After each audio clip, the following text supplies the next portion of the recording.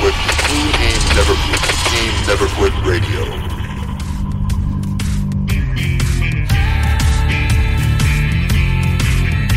You ever think about quitting? It's the combat of life, hammering the snot out of you. Well, stand by, dig in deep, and get ready to get fired up with us. Welcome to the Team Never Quit podcast, the #1 podcast that inspires you to fight on. I'm your host, David Rutherford, here with Mr. Never Quit himself, Marcus Luttrell. Our mission is to help you embrace the suck of life, to teach you the values of working your ass off, and to interview the most hard-charging people on planet Earth. We know life is hard. It's time for you to suck it up, Buttercup, and let us teach you to persevere in every environment imaginable by sharing real-world lessons learned by those who never quit. That's right. It's time, Marcus, for us to help them defeat the negative insurgency in their lives. You fire me up. Are you ready? I'm ready. Let's roll. Let's roll.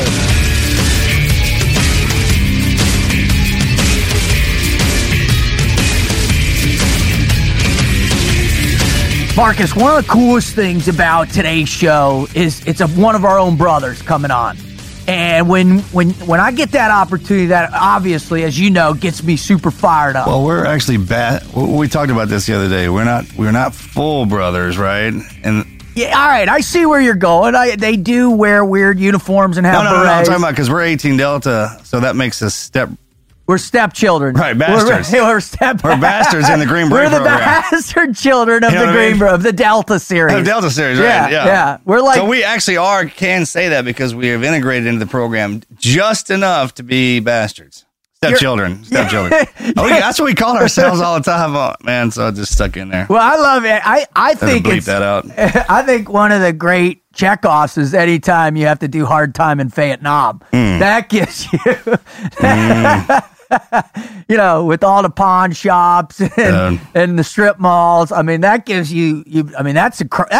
Hey, you ought to get like I served in Vietnam. Right, an arm patch. All right.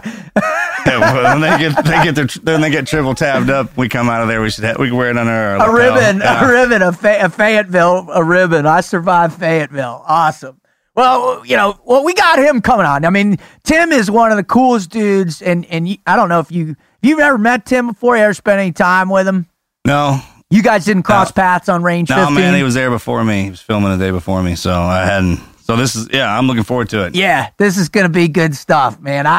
He's everything that I know about him and what Nick says, man, the guy is just off the charts. And what I also love is his energy, man. His energy is full tilt, dude. Yeah.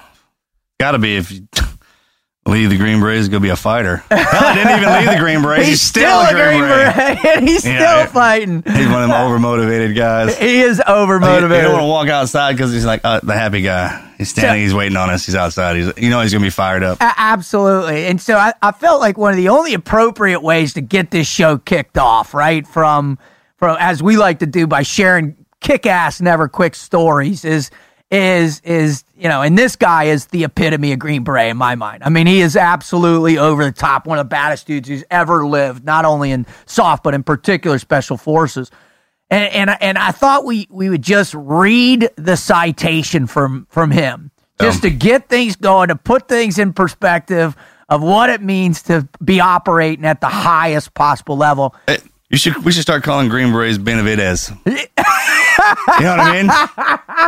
They're no longer special forces. You're just a Benavides. Yeah. Exactly. You are That's a Benavides. the name of them now. Like SEAL Benavides. Yeah. Hey, dude, have you ever worked with the Benavides ODA team? Detachment Alpha. Yeah, and they'll be like, oh yeah. Man, awesome. I heard about this Joker. It's like parts of his story make it out. Parts. And, you know what I'm talking about? I've heard different parts of the story at different times. Like, man, that single piece is nuts, right? You're just like, that's crazy. That's the craziest thing I ever heard. Yeah, you got the Medal of Honor for that. And I'm like, well, no, it was a little bit more than that. And then there's a little bit more of that, and then there's a little bit more. I mean, the story is remarkable. So let's just jump in it. I'm going to read his Medal of Honor citation, and we'll go for there. All right, here we go. Master Sergeant Roy P. Benavides, United States Army, distinguished himself by a series of daring and extremely valorous actions on 2 May 1968, while assigned to Detachment Bravo 56, 5th Special Forces Group Airborne, 1st Special Forces, Republic of Vietnam. On the morning of 2 May 1968, a 12-man Special Forces reconnaissance team was inserted by helicopters of the 240th Assault Helicopter Company in a dense jungle area west of Loc Ninh, Vietnam, to gather intelligence information about confirmed large-scale enemy activity. This area was controlled and routinely patrolled by the North Vietnamese Army. After a short period of time on the ground, the team met heavy enemy resistance and requested emergency extraction. 3 helicopters attempted extraction, but were unable to land due to intense enemy small arms and anti-aircraft fire. Sergeant Benavidez was at the forward operating base in Loc Ninh, monitoring the operation by radio when these helicopters of the 240 returned to offload wounded crew members and to assess aircraft damage.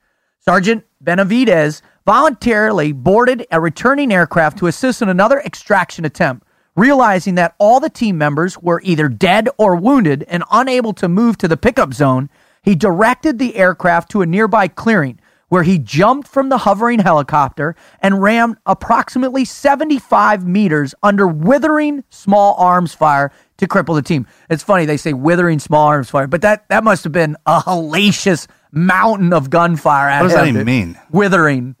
I mean, is it like crippling? Is it, I mean, that's got to... withering as in horrible to... Yeah, because it doesn't stop being horrible till the gunfire stops, right? It never. You know what I mean? Yeah. You'd always wonder who writes these things, right? All right. Prior to reaching the team's position, he was wounded in his right leg, face, and head. Despite these painful injuries, he took charge, repositioning the team members and directing their fire to facilitate the landing of an extraction aircraft and the loading of wounded and dead team members. He then threw smoke canisters to direct the aircraft to the team's position. Despite his severe wounds and under intense enemy fire, he carried and dragged half of the wounded team members to the awaiting aircraft. He then provided protective fire by running alongside the aircraft as it moved to pick up the remaining team members. As the enemy, I just take a step back and go, he was doing fire and maneuver with a helicopter. He was really saying, yo, I'm down here. I need my ride. But they were leaving him. He was hauling ass trying to catch up with them. I get it. I imagine That's him. how badass he was. I imagine him going like, here, get behind me. Right. Follow me. Hey. This is an aircraft with like a minigun, a 60, and he's like, get behind me. Get behind me. Helicopter. I'm talking to you. Get behind me. Let's go. God. He then provided protective fire running alongside the aircraft as it moved to pick up the remaining team members. As the enemy's fire intensified, he hurried to recover the body and classified documents on the dead team leader. When he reached the leader's body, Sergeant Benavidez was severely wounded by small arms fire in the abdomen and grenade fragments in his back. At nearly the same moment, the aircraft pilot was mortally wounded and his helicopter crashed. Although in extremely critical condition due to his multiple wounds, Sergeant Benavidez secured the classified documents and made his way back to the wreckage, where he aided the wounded out of the overturned aircraft, gathered the stunned survivors into a defensive perimeter. Under increasing enemy automatic weapons and grenade fire, he moved around the perimeter, distributed water and ammunition to his weary men, reinstilling them a will to live and fight. Facing a buildup of enemy opposition with a beleaguered team, Sergeant Benavidez mustered his strength, began calling in tactical airstrikes, and directed the fire from supporting gunships to suppress the enemy's fire and so permit another extraction attempt. This is remarkable. He was wounded again in his thigh by small arms fire while administering first aid to a wounded team member just before another extraction helicopter was to land. And his indomitable spirit kept him going as he began to ferry his comrades to the craft. On his second trip with the wounded, he was clubbed from behind by an enemy soldier. In the ensuing hand-to-hand combat, he sustained additional wounds to his head and arms before killing his adversary. I'm like a little hand-to-hand. Yeah, you know, in the midst of all the other madness, how about a little hand-to-hand to throw that in? He then continued under devastating fire to carry the wounded to the helicopter. Upon reaching the aircraft, he spotted and killed 2 enemy soldiers who who were rushing the craft from an angle that prevented the aircraft door gunner from firing upon them. With little strength remainder, he made one last trip to the perimeter to ensure that all the classified material had been collected or destroyed, and to bring the remaining wounded. Only then, in extremely serious condition from numerous wounds and loss of blood, did he allow himself to be pulled into the extraction aircraft. Sergeant Benavidez' gallant choice to join his voluntarily his comrades who were in critical straits to expose himself constantly to withering enemy fire, and his refusal to be stopped despite numerous severe wounds saved the lives of at least 8 men. His fearless personal leadership, tenacious devotion to duty, and extremely valorous actions in the face of overwhelming odds were in keeping with the highest traditions of military service and reflect the utmost credit upon him in the United States Army. I mean, when you hear that, brother, holy. All that for some classified information. I mean, think Pretty about crazy. that. He probably didn't even know what was on it. Didn't. He Didn't just matter, knew really. the team leader It was classified. It's classified. Is that important? And he had to get He that. had to go through that shit to get it. On top of everything else. I mean, saving his buddies. And Helicopter crash, a little hand-to-hand. Whatever was written on that paper was just as important as everything else. That's how important classified stuff is to us, right? Amen. We know that it is. Good on you, brother. Good on him. Well, buddy, yeah. I just wanted to tell this epic story of just an amazing American, one of the greatest Green Berets to have ever lived. And I wanted to share a story because I want the next generation to hear this and to keep imagining it, to go out there, to find his story, to watch the videos of him. There's a great one that he gives either a commencement speech. There's this great speech of his. Go find that, search that, and be inspired to get that never quit spirit going in you. So let's bring another guy on that has the never quit spirit. Let's bring a guy on that's really pushing himself to live up to the standard that Benavidez established for the Green Berets, that established for all of us. Let's bring on Mr. Tim Kennedy. What do you say, Marcus? Do it.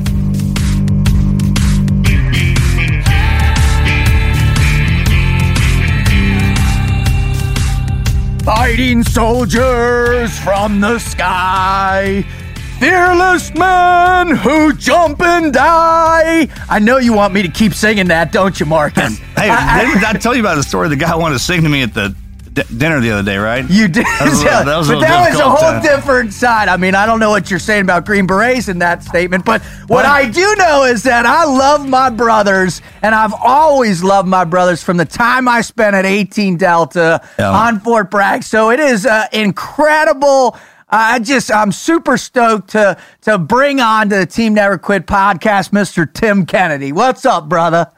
Hello, gentlemen. I use the term loosely. You have to. I mean, it wouldn't be otherwise. So, one of the things as we were talking about as we prepare for guests, we'll have we've had Lara Logan come on, or Governor Perry. We sit down, and we're like, all right, what do we need to say and all this. So I go to him, I go, all right, we got to prepare for Tim. And he looks at me, he goes, why? He goes, he's one of us. He's a twisted son of a bitch just like us. We're good. He's going to say a bunch of stupid stuff that he'll probably regret later, and then that's it. And that's the show. Yeah, that's a wrap. People take stuff from that. That's why we have a podcast. Amen, they do. I mean, the good part about it, bro, is you're wired like we are. So you know how this is going to go, man. Once we get into it, it'll roll. So all right. It's fun. So, and thanks again for doing it. Yeah, thanks a lot, Tim. I know you're busy, man. Especially making Facebook videos with your shirt off, doing strong hand one-handed shoots, bud. Yeah, why would you wear a shirt when you look like this? I don't know, man. I don't look like that anymore. So I probably wouldn't. That's why I don't do those one-handed shirtless shirts, because people would be like, "Hey, Runt, nice gut, bud." Like if I had a right? What? If you had a Dirk Diggler, would you wear tight pants? Right? I wouldn't wear pants. There you go. And that is noted. And that is noted. That's what I would say. Obviously, I wear pants, so it's apparent that I'm no Dirk Diggler. All right. So, Tim, the way we loosen up, the way we stretch out our gray matter up top is we going to give you a Mad Minute. Now, I know you're familiar with a traditional Mad Minute. This is a little bit less important than any one of those questions would be. So we're going to fire just random questions at you. First thing that pops into your head, just let it rip. Roger? Okay. All right, here we go. I'm ready. Go ahead, Marcus. First car. First car, it's complicated. I'm embarrassed to tell you the story, but my first car was a 1954 Henry J that my dad built and handed me the keys when I turned 16. It's something as a tradition that he did with my brother and I. He handed him a 69 Le Mans. I sold the car a few days later to buy a Geostorm. That's thinking. That's heavy thinking. Now, what did that crush your dad's dreams right there, or what did that do to him? No, man, he knew at that moment. He's like, that stupid, retarded little kid. Me, I got him now because I was like, hey, Dad, can I sell this car? He's like, son, it's your car. You do exactly whatever you want with it. And so I was like, okay, I'm going to sell it. I'm going to buy a Geostorm. I'm going to put a glass pack muffler on it. I'm going to put a subwoofer on it. Maybe some neon lights, so I'm cool in California with all the other cool kids. He's like, it's your car, son. You do whatever you want. And he knew, that guy, he knew from that moment on, I would regret that decision to the day I die, which I still do. And he still, he doesn't gloat, but he knows. He knows he got me right then and there. He will always control you. Yeah. Have you thought about going chasing down the jackass who bought it from you? Have you gone after him? Yeah, he still has it in Atascadero, California. And we went and had a heart-to-heart, and I threw an obscene amount of money at him, and he just smiled. I think he maybe even talked to my father. Absolutely. They're in cahoots on the whole thing. Yeah. You should have looked at me like, I'm a businessman. And I mean business. I'm a businessman. All right, next question.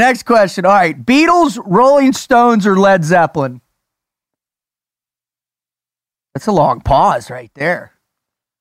Yeah. Heavy. I mean, none of them are quintessentially American. Good point. All right, let me refresh it. Here we go. Ready?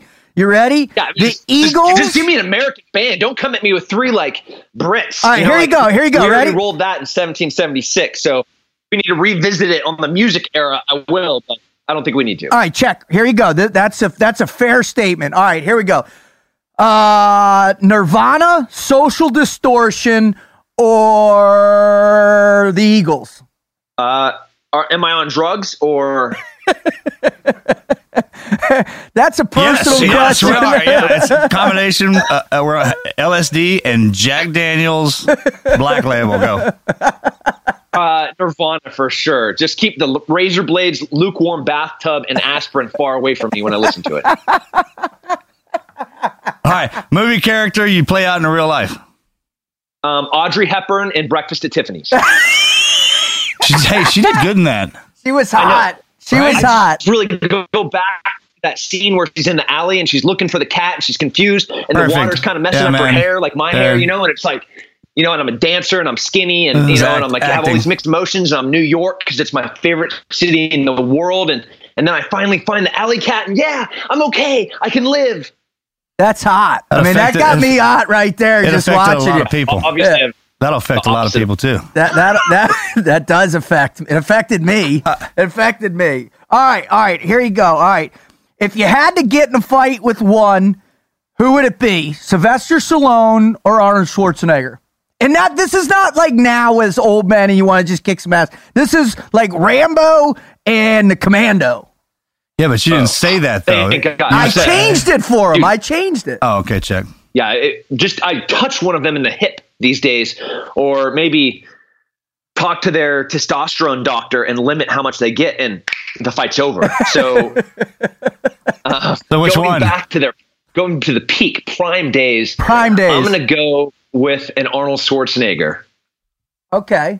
All right. Yeah. That makes sense. He was a massive. If you Google bodybuilder versus Brazilian jiu-jitsu guy, there's a whole bunch of videos of high-level grapplers fighting these. I watch all the time. Yeah, they're so much fun. I just can't get enough of it. So I just want an opportunity to make one of those videos, and it would be classic to do it with Mr. Universe, in his prime, 7-time Mr. Universe. I love it. All right, are you a John Wick or a Jason Bourne guy? Absolutely 100% a John Wick guy for two reasons. First and foremost, Jason Bourne. He is not the Jason Bourne character. the guy's a super anti-gun guy. And so he goes and makes the Jason Bourne movies, and he's shooting like 20, 30, 40, 50 people a movie. God damn it. And then Stop. I know. You know it's true. You're breaking my heart. I know it is. I try not to pay attention to it, man, because it ruins the movies. But you know what I found out? I was back in the day, somebody told me about, hey, watch the actors when they're shooting guns and when guys who are afraid of guns blink a lot. You don't notice that until you get trained on it, and then when you go back and watch the movie, it's just devastating. All your superhero buddies in the back, and they're freaking. I mean, they're scared as shit. I had 3 friends that were in the John Wick movie, and they did a great job. And then obviously, Keanu Reeves, I know him from some motorsport stuff, and he is one hell of a competitive shooter these days.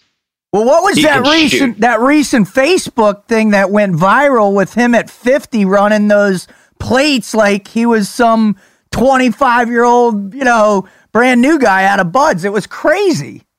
But, evidently that was a scene from John Wick that they were rehearsing, but they were doing it with live ammo. So they recreated one of his shoot scenes on the range, and so he's like, no, if I'm going to be able to do it in the movie, I want to be able to do it in real time with real ammo, with real guns. And so, dude, he looked good. Yeah, he seems like he's squared away just as a dude in general, When he's tearing through that bar during John Wick, man, do you notice he pulls out that other pistol, man? He goes to his offhand. Oh, yeah. It doesn't. I mean, I didn't notice it the first 25 times I won. Just the premise of that movie, like, yeah, I'm having a bad week, my wife died and things aren't great, but really it just comes down to, you messed with my dog and I'm going to kill everyone. Right? I know what I'm talking about. That's happening. Totally. I have a Mustang like that, dude. I'm like, man, dude, exactly. They took his car, they killed his dog, everyone dies. Yep. Yeah. I think it's the best modern shoot 'em up film there is by far. It's the instant cult classic.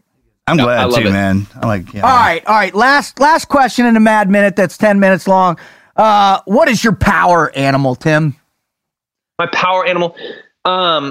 It's a male ferret that's locked in a cage with a female ferret that's in heat, and the male ferret just snorted a kilo of cocaine. Are they young ferrets? Because the old ones get blind. They get blind because of the cocaine, or just because they're old. A ferret in his prime. Oh, prime an absolute that's all, ready to go ferret. That's all over the place, ready to go at all times. We were talking about this the other day. Can you imagine? Because when dogs go in heat, man, or when animals go in heat, they claw down walls to get in there. Yeah. They jump over fences. They climb trees. It's unbelievable, man. The stuff that they can do to get to another dog in heat is pretty impressive. The good Lord knew better than to throw that on us. I tell you what, I mean, being a young guy in the teams, though, and seeing some of the lengths that my buddies went through. Exactly. Can you imagine if it was like that, though? It'd be terrible. I've seen some pretty crazy stuff. I did deploy to Southeast Asia, man, so... All right, that's the Mad Minute, Tim. We totally appreciate it, man. That you blew away every answer we've had to date, hands down. Hey, what'd you trade for the Geo? Henry what? I traded the 1954 Henry J for a lowered Geo Storm. Oh, it was lowered. Okay, what? That makes sense then. Yeah, totally worth it. Straight up. Yeah, for this hog. Yeah, literally. All right. So the reason why we come on and we have unbelievable guests is to share, something about them that keeps them in the fight all the time. And I know, based on your recent declaration to ISIS, which was one of my favorite things I ever saw in my life, by the way, and really made me proud to be an American. You're always ready for the fight, and you're always training to get better, and you never quit. So if you could share with our guests, our listeners, one or two or whatever, your greatest never quit story or stories, brother. All right. I will try to abbreviate it because it's kind of long and drawn out. So I'll make it sweet. It's how I ended up enlisting, essentially. Nice. Those are always great stories, man. Yeah. I mean, especially if you hear the whole thing, right? Because everybody always abbreviates. I can't wait to hear this one, bro. Crank it up. All right. So I was in love with this girl, and her father got relocated, lost his job, and had to move. And I was like, no, this is the end of the world, And then a couple of weeks later, my grandpa dies, and then a couple of weeks later, I slide my motorcycle and I crash it after some meth head runs a red light. And then I go on this business trip. I'm in grad school, and I run into the girl that I had fallen in love with and had left and I hadn't spoken to in a while. And I was like, oh my goodness, this is amazing. I finally, this is so serendipitous that we're crossing paths. It was completely random. I get a shot at it again, is what you're thinking. So I got another shot, right, God? So we hit it off and things are fantastic. And I'm like, okay, I'm going to come back to California. I'm going to square things away and we're going to move forward with this plan. So I land in California and my phone just starts going berserk. It's like beep, beep, beep, beep, beep, beep, beep. And I find out that I have a couple of young ladies that I was hanging out with before I left that I knocked up. Not one, not two, three. I mean, that's unbelievable. That's impressive. And, you were busy. You were really busy, bud. And at this time, I was already a professional fighter. I'm in grad school. I'm working at a .com e-commerce. And so I pretty much have to call this girl and tell her, hey, it's not going to work out. I got some things going on here. She's like, well, what's going on there? And I was like, well, I got a couple of girls pregnant. And she's like, well, that's magical. Thank you. You're a horrible person. And then a couple of weeks, and as I'm trying to figure out what's going to happen, I have a girl walk into the gym that I trained at, which was Slow Kickboxing with Chuck Liddell, Gan McGee, Jake Shields. It was pretty much the best fighting gym in the United States at the time. Awesome. And this girl walks in, and she was a ring girl from a card I just bought. St. Louis Obispo? Isn't that up in St. Yeah, St. Louis Obispo. Oh, yeah. So a card girl. Were you there that night when we got a fight a bunch of steals? Dude, man. We're talking about that. Yeah. How's up there every year, bro? God, that dude, man, that one dude. God dang, that was so crazy. Oh my God. That's a whole different story altogether, bro. That's cool, man. I knew one day I would run into somebody who was up there. Because I ran into Chuck. Go ahead. The bad news is you and I maybe even scuffled because I was in that fight. Dude. God dang, man, that was crazy. That spilt out in the street down the. It was insane. I've heard. Oh, man, dude, you guys going to jail and shit. It's crap, man. Go ahead, man. That's a good time. So this girl walks into into the gym and she's like, "Hey, you fought at an event a few weeks ago, and I'm trying to track down the people that I've had sex with, and."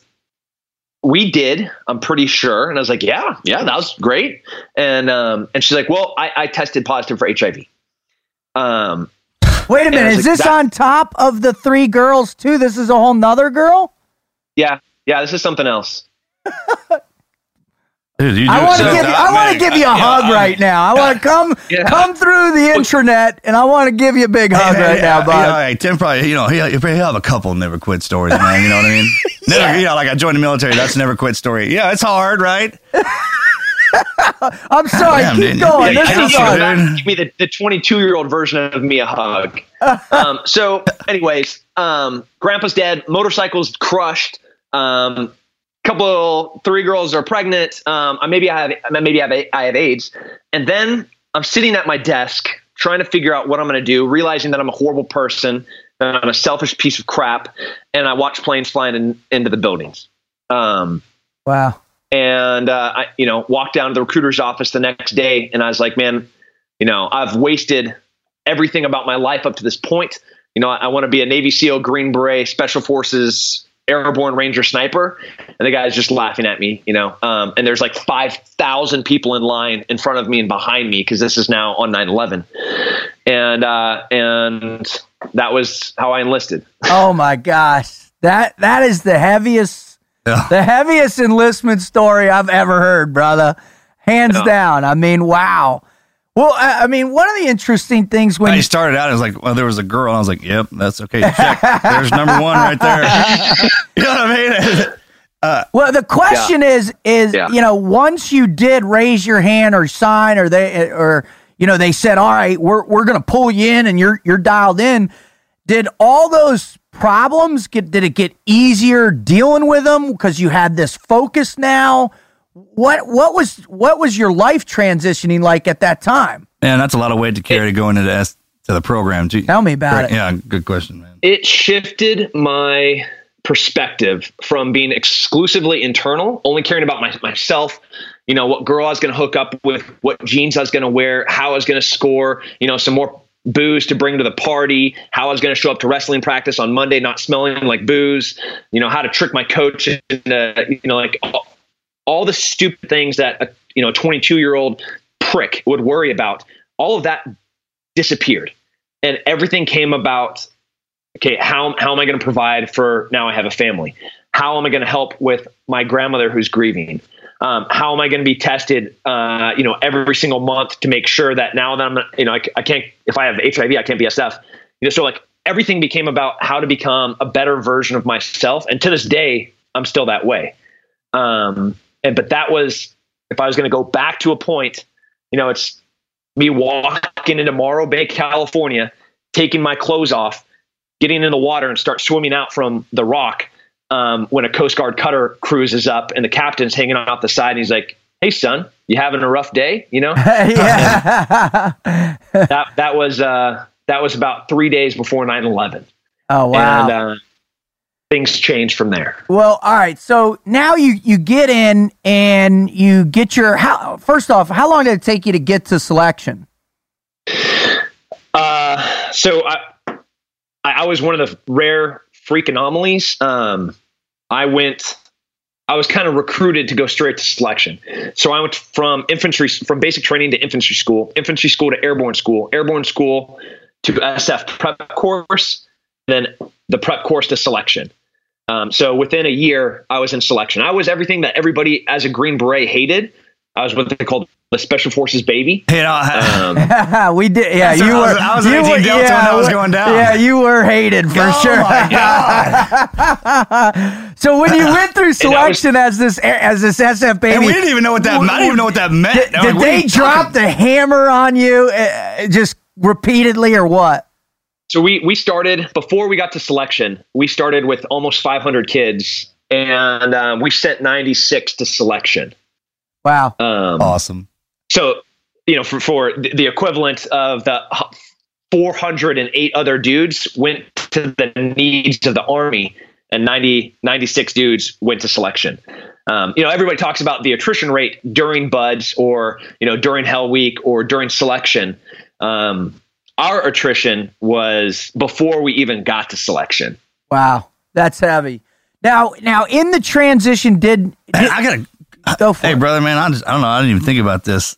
So a lot of them guys, man, they all joined up because of 9/11, right? So there was a heavy reason why you want to do that, why they joined up. And when you join in, like, man, you ain't good enough to. Well, man, I joined because I want to do something. I mean, it had to be heavier than normally, right? There was focus. In the guys. The guys who didn't make it because they weren't good enough, and they still had that drive because, hey, man, 9/11 happened. I bet that was hard to choke up. Oh, for sure. Absolutely. Because now you got to go back, get in line again. When you get kicked out, I mean, when you get rolled, getting rolled sucked. Yeah, absolutely.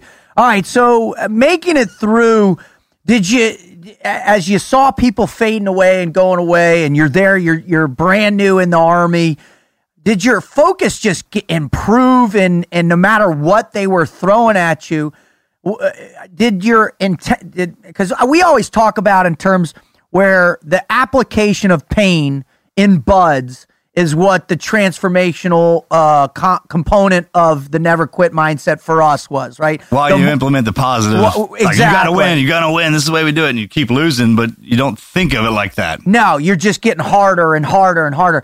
Were you feeling that in a way that was like, it was fun for you? Because a lot of times guys, you'll ask, oh no, it sucked, it wasn't fun at all. But you seem like the type of guy that, like, it was awesome. The pain was the cool part of it. Man, I loved SEER school. I loved it. I loved having my nuts break the frozen water. I love getting hit with the phone book. I love being trapped in a box. I love them pissing outside of the door. I love them screaming at me. I love that little Asian girl making fun of my dick. I love it. And because that gets most dudes.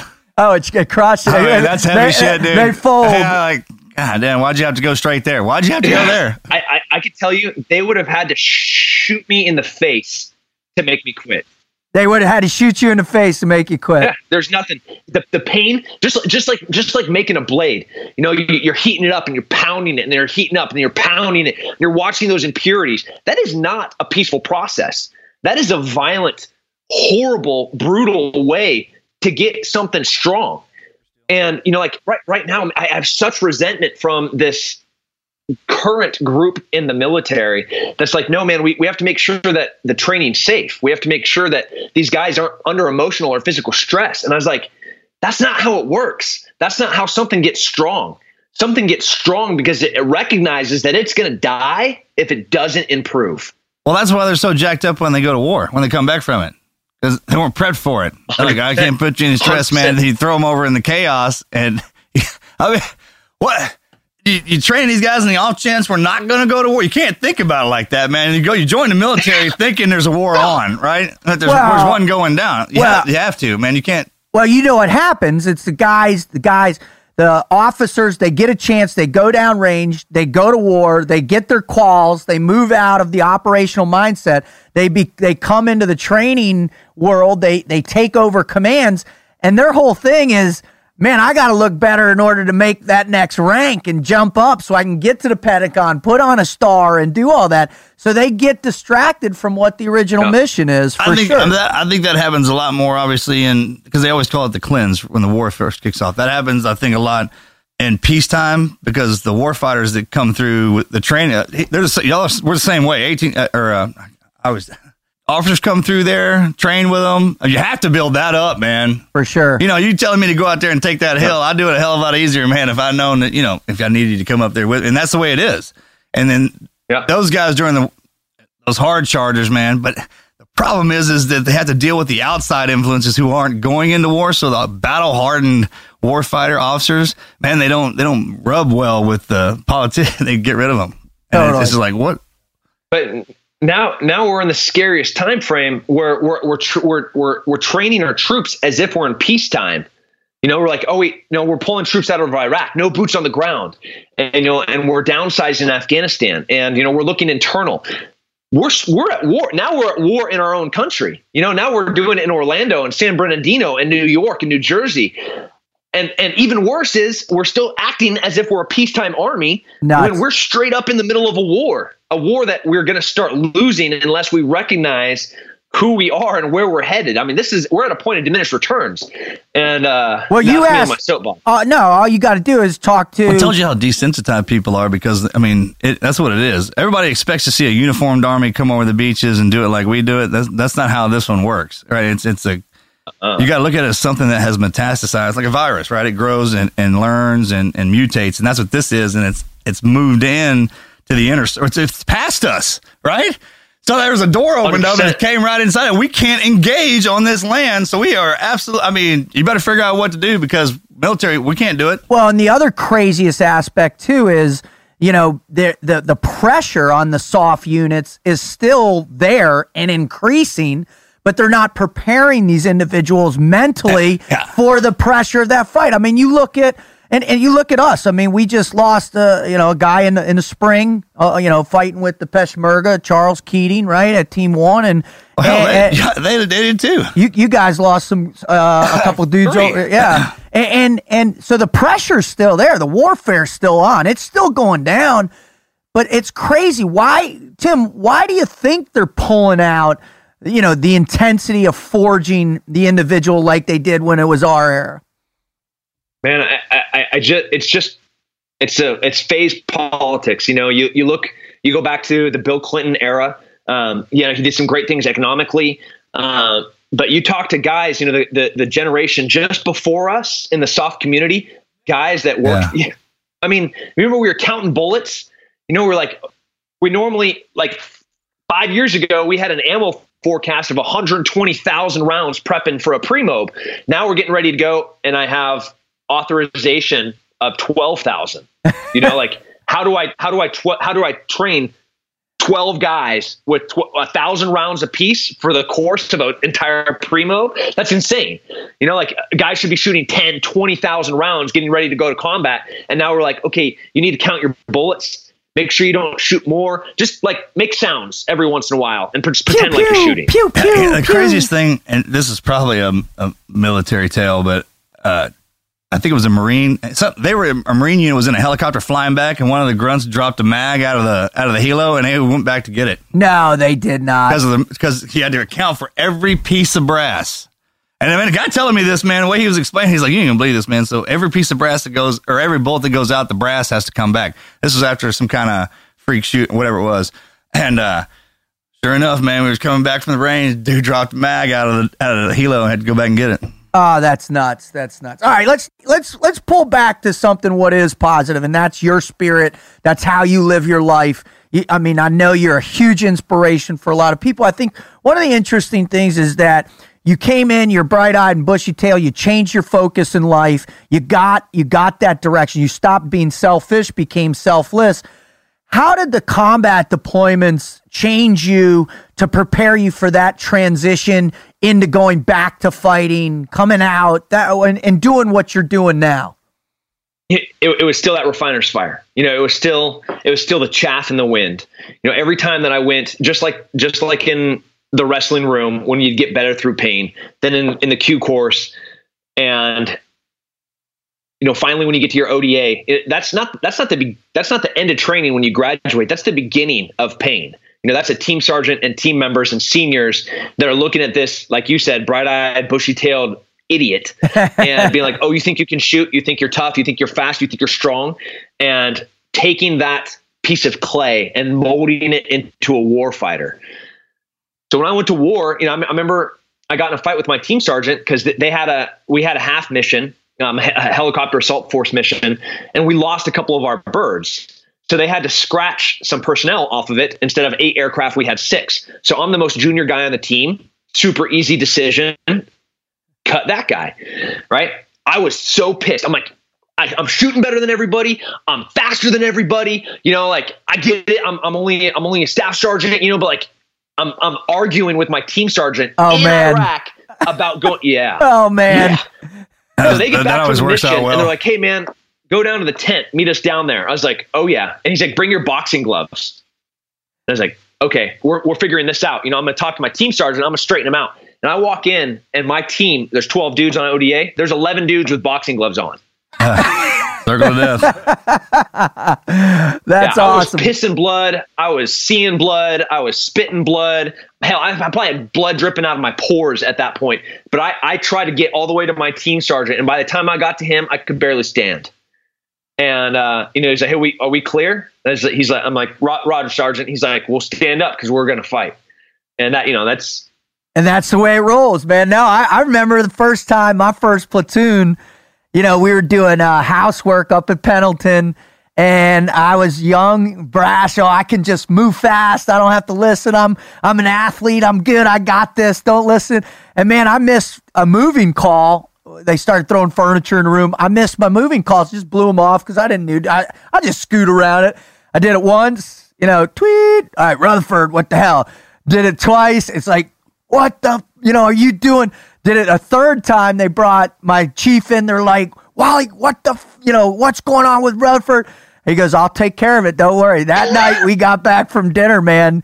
They taped me up, put a happy hat on, Nope. and for about 4 hours, man, they tuned me up. It was so bad, dude. My legs were completely black and blue from top to bottom. And they're like, the next day, I remember the biggest dude in my platoon was like, "You better not miss a call, miss a step, miss it." I was like, "Roger that, I'm good," you know. And it's that forging process. You never do it again, and you realize where the hierarchy, why it's important, and what it goes. So when did you finally? And that there's a lot more there than what you're just looking at. Oh, totally. That's the biggest thing right there, man. You come in full of gun, and then you had it. Usually, oh, dude, my Oh, yeah. He grabbed me by the nuts and neck and threw me 30 feet down off this. I thought I was a big, strong guy. We were in Uzbekistan. Finished up a J set with the border guard up there, man. And we had this big feast, and there was this huge swimming pool with a 10-meter platform. We were out in the middle of nowhere, which they didn't even have barracks, but they had a 10-meter platform. Anyways. We were sauced up pretty good on vodka, but they drink that for every meal. Yeah. That out there. Yeah, that's normal. Yeah, okay. And my chief was up on the top, and he's been around. He was a red cell guy. I mean, just one of them big, burly kind of deals. And every now and then he'd get on me about my sideburns. All team guys grow their sideburns long. Yeah. And I'd be like, well, chief, what's up with that cheese package? And I'd rub his belly, and he'd be like, son, you don't even want to know. And I went up on that 10-meter platform to grab a hold of him. Just thought I was nuts and neck, dude. Picked me up over his head and flung me. Flung me, dude. And I hit the pool sideways like this. Not a belly flop, man. That whole side right there. Hey. And then you slowly sink in the water. You don't go all, you know what I'm talking about? I do. Dang, dude. Oh, he's such a great man. But the coolest part about it is you feel like it's not a punishment. You're growing in it. How long did it take you, Tim, before you started getting in that space where you're like, all right, I'm in a space where I've done enough, I've seen enough, I can start transferring that type of forging process on the younger guys beneath me? I'm telling you this, I'm telling myself this, that I'm never going to reach that point where I'm saying I'm that guy that it's my turn to help younger guys. I'm still going to always try to improve. I'm still going to try to break myself at every single training session. I'm still going to go and try to be the fastest guy at the range. I'm still going to try to be the fastest guy, even though maybe I'm not.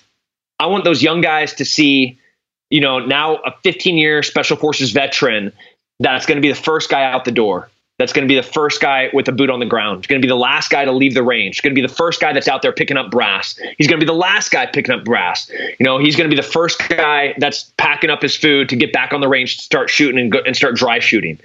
So, maybe 5-6 years in, I had the knowledge to start handing off, and I try to hand that off.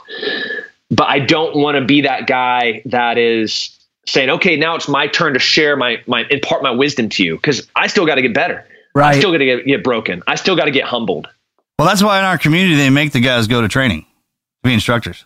For sure. Otherwise, I wouldn't do it. Yeah. All the guys think like that. And my entire time in the teams, it's funny as you progress, and you got to remember, like when you came in and your first chief, you look at that guy like, man, they know everything, that they can't do any wrong. A team sergeant, that whole deal, and you don't even realize it as you're progressing and catching the rank and then holding the positions.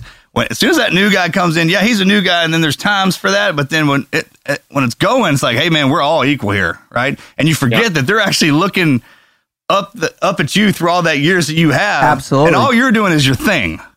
So that's the best part of, that's what having those guys around, those team sergeants and the officers that have the rank and have the experience. When you're out there watching them rattle battle and go to work, you're like, hey. That's cool. That's what it's supposed to look. Yeah. It's a battle rhythm, man. Yeah. And that's ingrained so hard. And the best part is when you start doing something so obscure in SF, we don't do it anymore unless the war is dictating it. And you go to train it, and they just, like with explosives usually, they're like, oh yeah, I think I remember how to work this out. No, you know what I mean? You're like, wait a minute. No, I think I got it. Yeah. Pulls out his glasses. Yeah. I got it. Yeah, it's that one right there. I'm like, be sure, man. Oh my God, that's awesome. All right. So tell me, all right, you've got this amazing energy about you. I love it, man. That's me. I love being positive. I love the newness of life and every experience. Was it challenging, or was it intimidating, or what? Help the listeners understand what it was like going from, just making the conscious decision. All right, I really want to get back to fighting, competing. And then the incredible success that you've had, and in fact, coming up to a major, the UFC 205, which is one of the biggest cards ever. I mean, what's that like for you? I think I just want to represent our community. I think I want to demonstrate. I really believe that you take some SEALs, some Rangers, some SF guys, and they could perform at the same level as me in any of these fights. And I think people forget that we are the current day Spartans. You know, there's no Amen. badder group of men on the planet than the U.S. military special operations community. Cool. You know, you take 20 dudes from each of those, from the kind of 4 peak units within the United States, you drop those 100 dudes into a country, and they own that country. You know, 80 to 100 dudes. Absolutely. Any country on the planet. I mean, so I don't want people to know that I'm the best in the world. I don't care. I want to know myself that I'm the best in the world, and that there's nobody that's a better fighter than me. And then, you know, when that comes to fruition and I take that belt and I toss it back in the cage, because it won't matter to me, I'll go back to doing the real work that matters, which is serving my country. Oh, that's awesome, man. Yeah, once you say you're the best, man, there's only one way to go, and that's back down. Well, you know, and that thing about I think exactly like you do, man. When I don't care what you call us, through history, man, all us guys are the same, and we migrate towards each other. Spartans, you know, whatever, gladiators, you call it whatever you want to, man. During the time of the Americas, we were called Special Forces and SEALs and Green Berets. So in the future, when people read of the Americas, they always read about a country's military. And if you think about it like that, and what you're doing now, our people and everybody around us read about it. And then as it progresses, you always carry yourself like a warrior, in and out of it. Hey, right? You don't want to be known as a warrior during the war. Then when you get out, you're a podcaster. I mean, yeah. No, yeah. You got me on that one. I seen a pause, right? I opened the door. You opened the door for me to lay you up on that. I'm sorry, brother. All right, one of the things I want to talk about, and to I had a point. It was coming to expand on the point about our desire, no matter what environment we operate in, and I think this will translate, you know, in an interesting way for people who run a course in one particular area, it doesn't fit, and then they come out and then they'll do another. And what we see a lot of times is because of you know, the hard work required to become successful in any one area, we're seeing a lot of younger people will start something and stop, start something and stop, start something and stop. What kind of advice can you give to them, you know, to say, hey, you know, suck it up, Buttercup, and you know, finish this out? What tools do you use and how you approach that in your life, whether it's fighting or being a Green Beret or being an actor in a zombie apocalypse film? You know, man, every good thing that's happened to me in my life has come after something horrible. That's come after something hard. You know, like, I mean, just go to Ranger School to graduate as honor grad. I remember sitting there on the line on an ambush. It's during the winter, you know, it's December, and like I'm freezing. My frozen dick is hitting the frozen ground.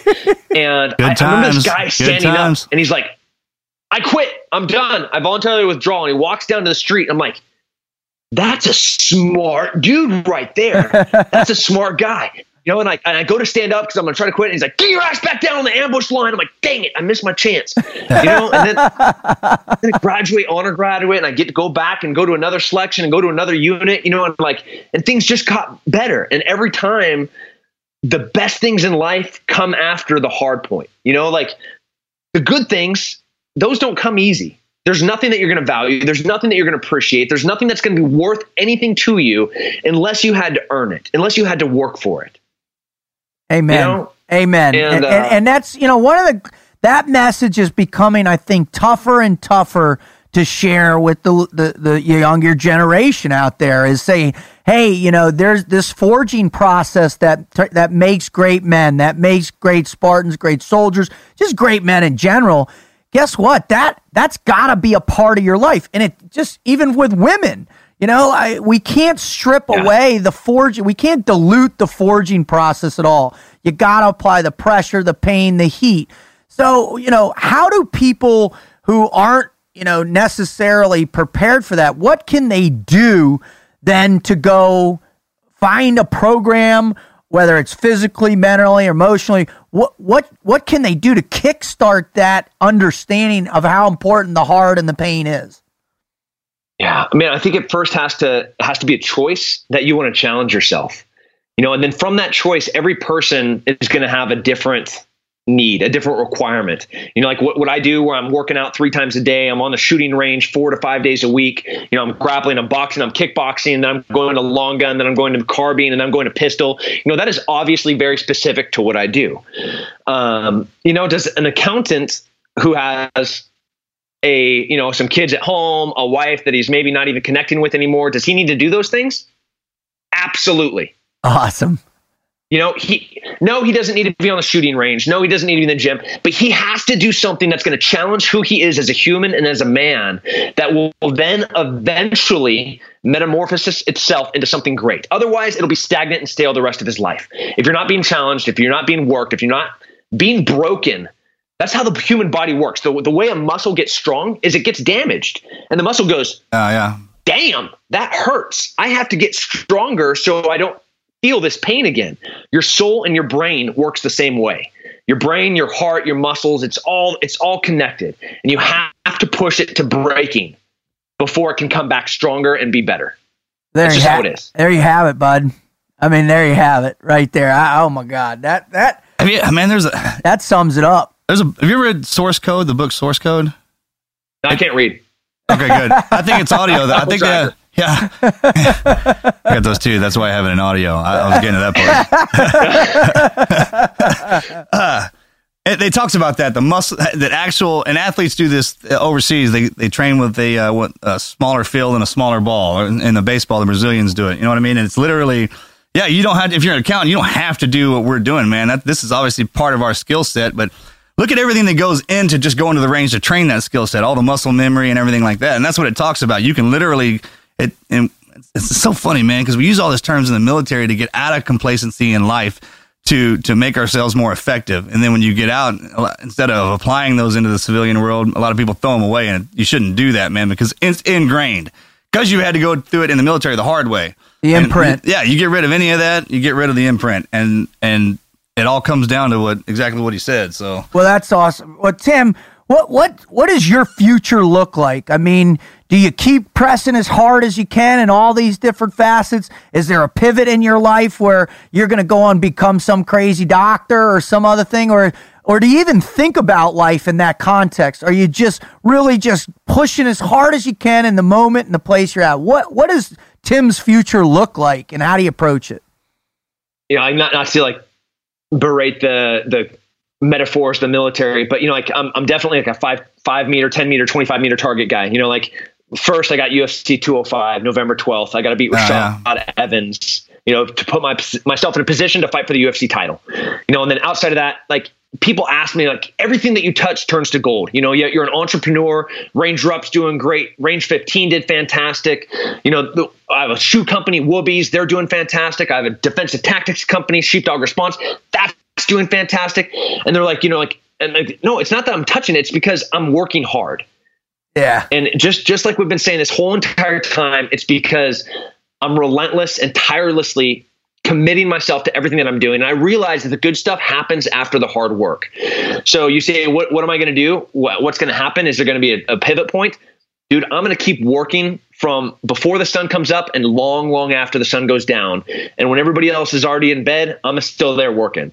And that's not going to change until the day I die or my wife leaves me. That's awesome. Well, that's it, brother. That's a 24-hour day. No, and we were talking about that too, man. Everybody bases about a 24-hour day, man. If I'm not done, I ain't done. Yeah. I love Keep that. going. Well, Tim, man, that pretty much sums it up, and we can't thank you enough for coming on, and hopefully, we'll share some more doozies in the After Actions report, and but thank you, man. We really appreciate your time. And I know for all our listeners, they're going to be inspired, and just thanks a ton, brother. Appreciate it. Dude, thanks for having me on. Love you both. Keep doing everything you're doing. You're an inspiration. Thanks. Love you too, brother.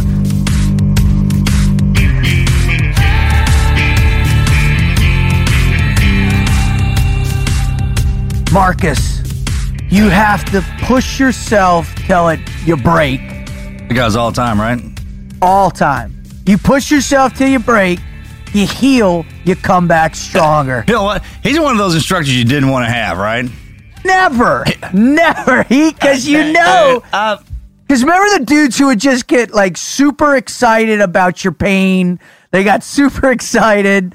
And they've already been down the rabbit hole, so they know how much pain they can take. Right? Oh, there's no limit to where that pain threshold is for them. Dude, you know who Instructor Reno? I don't want to say his first name. No, I didn't have Reno. Oh, man. Had rocket ships for boots.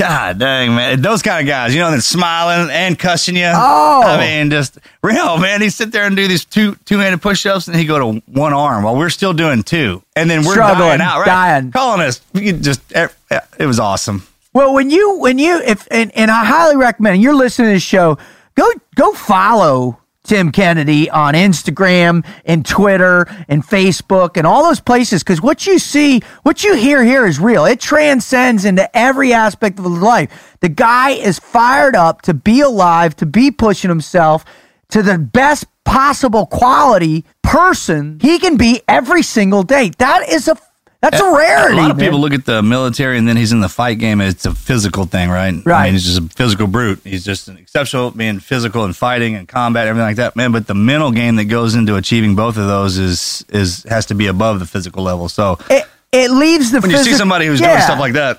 Oh, it's a whole nother game, dude. Right away, yep. I mean, one of the funniest things is, I didn't want to bring it up because has been beaten a little bit, but when ISIS has active threats out there against people, right? They have a list, and that list came out, and Tim Kennedy was on that list, along with Nick from Ranger Up as well, too. And instead of going, oh man, we gotta evaluate, Tim came out and was like, yeah, here I am. I'm training to kill you right now. Come find me. Watch my video. Watch my video because I want you. Come on over. I'll be here. UFC 205. Get the pay-per-view, and you can watch me there too. Yeah, you can watch how prepared I am. Fights to ISIS, so you can you can have a look at just exactly what it is you're going to be going up against. Exactly, and so that's the whole mentality, man. Is that you can't? He just wants more. And then not more in a What does that mean, anyways, if you put the warfighters, the SF guys on that list? They're already there. Is that supposed to do something to it? No, they're already there. You're such a badass, the enemy knows you by name. Well, it's like Chris was, right? Yeah, that's right. I mean, the ultimate Not right only there. Did know him by name, he knew him by his nicknames. Everything, right? From the name that the bad guys put on it. Cool, right? That's real cool. That's super cool. Anyways, my point about Tim Kennedy, man, and when you think about this guy and you listen to his story, and I hope you heard more than that, the fact the guy was just high on life and, he was just, full tilt all the way. The focus the man has every day, in my mind, is remarkable because you cannot be focused doing what he's doing, right? Oh, no way. I mean, he's at that level at the fight game, man, where it's not how good you are, it's when you make the mistake. And then the other guy capitalized on it, man. And that kind of attention to detail, pushing through SF and the military and the wars and then getting out and being successful in that. One of the interesting things that I thought, too, when he talked about, I'm doing this because I want to challenge myself to see if I can become the best in my class, right? And it's not about the belt. It's not about the fame. It's not about it's about bettering himself, becoming the best of him, of the self he imagines he can be. Kind of like we talked about with other people that come on the show as well, too. That drive. Oh yeah, because being the best doesn't last a long time. No, it's fleeting, right? It wanes at all. Ask any champion who's had the belt.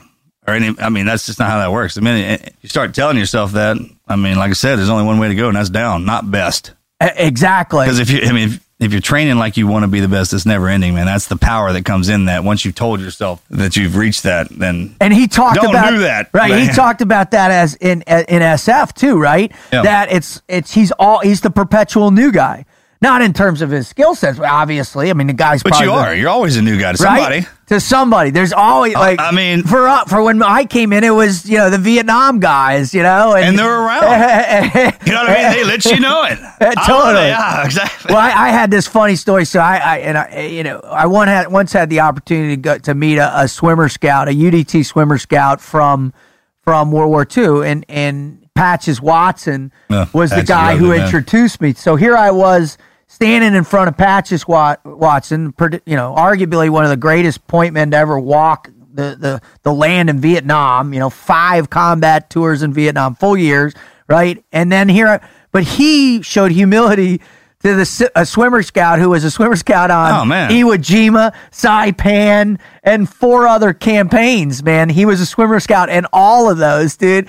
And he was like, hey, Chief, how's it going? And Chief Watson was like, yes, sir. Good to, thanks for, and I was like, yes or no, yes, sir. Yes. And I'm just like, this is what it's about is the continuation of that drive, right? To be a part of something bigger than yourself. Well, this doesn't happen very often in our community, especially. As a matter of fact, it's only happened one time. That's why I can think about it. We're Vietnam guys like, man, you guys fighting this war. Y'all are good to go, man. Y'all are tougher and this. No Frogman's going to say. No. Because, I mean, the Vietnam guys, when we talk about them in our heads, I mean, that's the jungle. I mean, them guys are nasty. You know what nothing. I mean? They had nothing, dude. I mean, it doesn't matter how. Dude, I had night vision, laser on my gun, helicopters coming in. Those dudes had Chuck Taylor's jeans and some newfangled weapon called the stoner that they like green face paint. Keep the K-bar in their mouth, keep their teeth straight. You know what I mean? I live for that, right? So in my mind, that's what I'm always looking at. When someone's like, oh, I was a Vietnam frog, I'm like, oh, yeah. You're like, arr. We were at one of the reunions. Morgan and I were down there. I don't even know. We were both together, and we didn't have any money, and we're broke. And it was like, all right, get your picture taken with twin Navy SEALs, 2 beers. Remember that? Tell you about that? Of course, you're a team guy thing. Nobody wants to do cares. Oh, my God. But, I mean, Jesse was there, so we had to come up with our own original gag. Right. But anyways, I was walking to fetch a couple of beers, and I ran into this guy, and he's missing his leg, just like you expect. His eyes got just crusty, son. UDT Buds Class 1 on his name tag, and I had 228 on mine. Yeah, he was tall enough to see my name tag after I'd bumped into him. That's how short he is. He goes, you new meat piece of... Like, you gonna stand there and look at me? I spilled some of his beer. Right. Oh man! And once he figured out I was a new guy, it was on. I loved it. I was like, yes sir, yes sir, yes sir, yes or no sir, yes or no sir. Man. Drop down, yes sir. How many you want? No, and that's the way it is. And you know what's funny is, and it's a little nerve wracking. I don't know. I think Tim is right for us to be cognizant that that younger generation might be losing some of that. But I will tell you this. And I hope not, because when we talk about that, when you say it makes me think that our generation is not doing our job. Exactly. But I will tell you, the dudes that I know that became instructors, that were there, I know where you're going with that. Sure. That they're doing their job. They don't want it. And you know how I know they're doing that job? Because a young man that I've been mentoring for 13 years who just deployed on his first deployment, right? He finished in my century class, graduated, and I told you about it. Right. His level of respect for you guys, for your group, Maya, is off the charts because it still exists in our community. Yep. I mean, I said that like I feel that way, but our guys, I know that it's still that way because who I learned from, they're still around. Oh, yeah. If my generation, the X-Men, they're doing that too. And I go out to Buds and talk to those guys all the time. And it's just the kids don't want to. I can't say they don't want to learn it, man. It's just the way it's different. It's how they learn it. Yeah, it's how they learn it. Which is, man, that's too bad because you want it that way. That's what's so cool about coming into the program, man. You want it. You want it the hardest, crusty something that you ever heard about, and go hang out next to him to see what he's going to do. Just let some of that salt flake off on your shoulder, right? And it makes you stand a little taller. It makes you want the pain a little more on Fridays. I mean, when those dudes, man, when everything's falling apart, no matter what it is, and they're looking at you like, why'd you do it that way? And those, because I'm a hairy-chested frog, man. I am a freedom fighting. That is it right there. That's it. Right? If you have an answer for what you did wrong, you're like, well, I'm a hairy-chested frog, man. Roger that. Roger that. Carry on. Carry on smartly. Get on about it. Work harder, not smarter, right? Don't get caught. I love it. Well, listen, I hope if you've paid attention to this show and that you heard what Tim Kennedy was saying to you, that it's not about going out and finding the easy route. It's not about going out and testing yourself a little bit. It's about going out and forging yourself day in and day out by pounding yourself into a pulp, by feeling the pain, but at every second of every day when you're in the midst of the combat of life, that you got a smile on your face. that you surround yourself with people that are going to keep your iron sharp, and that you look to the future and set those goals to be the best that you can be in what you want to achieve in life. And that's it, man. That is the secret of the never quit mindset. So thank you for paying attention. Please visit our website at tnqpodcast.com for more shows and understand why we're doing it, what our mission is. Check out teamneverquit.com for merchandise for the Team Never Quit speakers. And just, spread the word for us. Go to iTunes, subscribe to our podcast, but get out there and share these experiences with other people. And if you've got a great Never Quit story yourself, don't be afraid to send it in. Share it with us via the website. So, Marcus, who do you want to thank as we sign off, buddy? That was good. Thanks, brother. Like I didn't even want to interrupt. Usually, if I start going on something else, man, I was like, you got me locked in. And that's how you debate. Yeah. Thank you. Love you, Will. Love you, Will. Yeah. Thank the good Lord for giving me all my gifts and my friends for helping me find them, and to the boss lady for marrying me. What a great lady. She just got back from, man, I can't wait to get this. She's been gone all day. Yeah, she has. Been gone 2 days. So, thanks everybody out there for listening and letting us do this. Yeah, I want to thank God too. I want to thank Wizard. I want to thank you, Marcus. Without you two, I couldn't be doing what I love doing in my life, and that's bringing positivity to people's lives. I want to thank all the frogmen that taught me the power to forge and process. I want to thank the brotherhood. The brotherhood. I want to thank Tim's brotherhood. I want to thank all the special operations guys out there that are downrange or in training right now, because it's our legacy to you, your legacy to the next generation that keeps our country strong, that makes all this never quit mindset possible. And I just want to thank all that. So with that, I'm out, Marcus. We're up.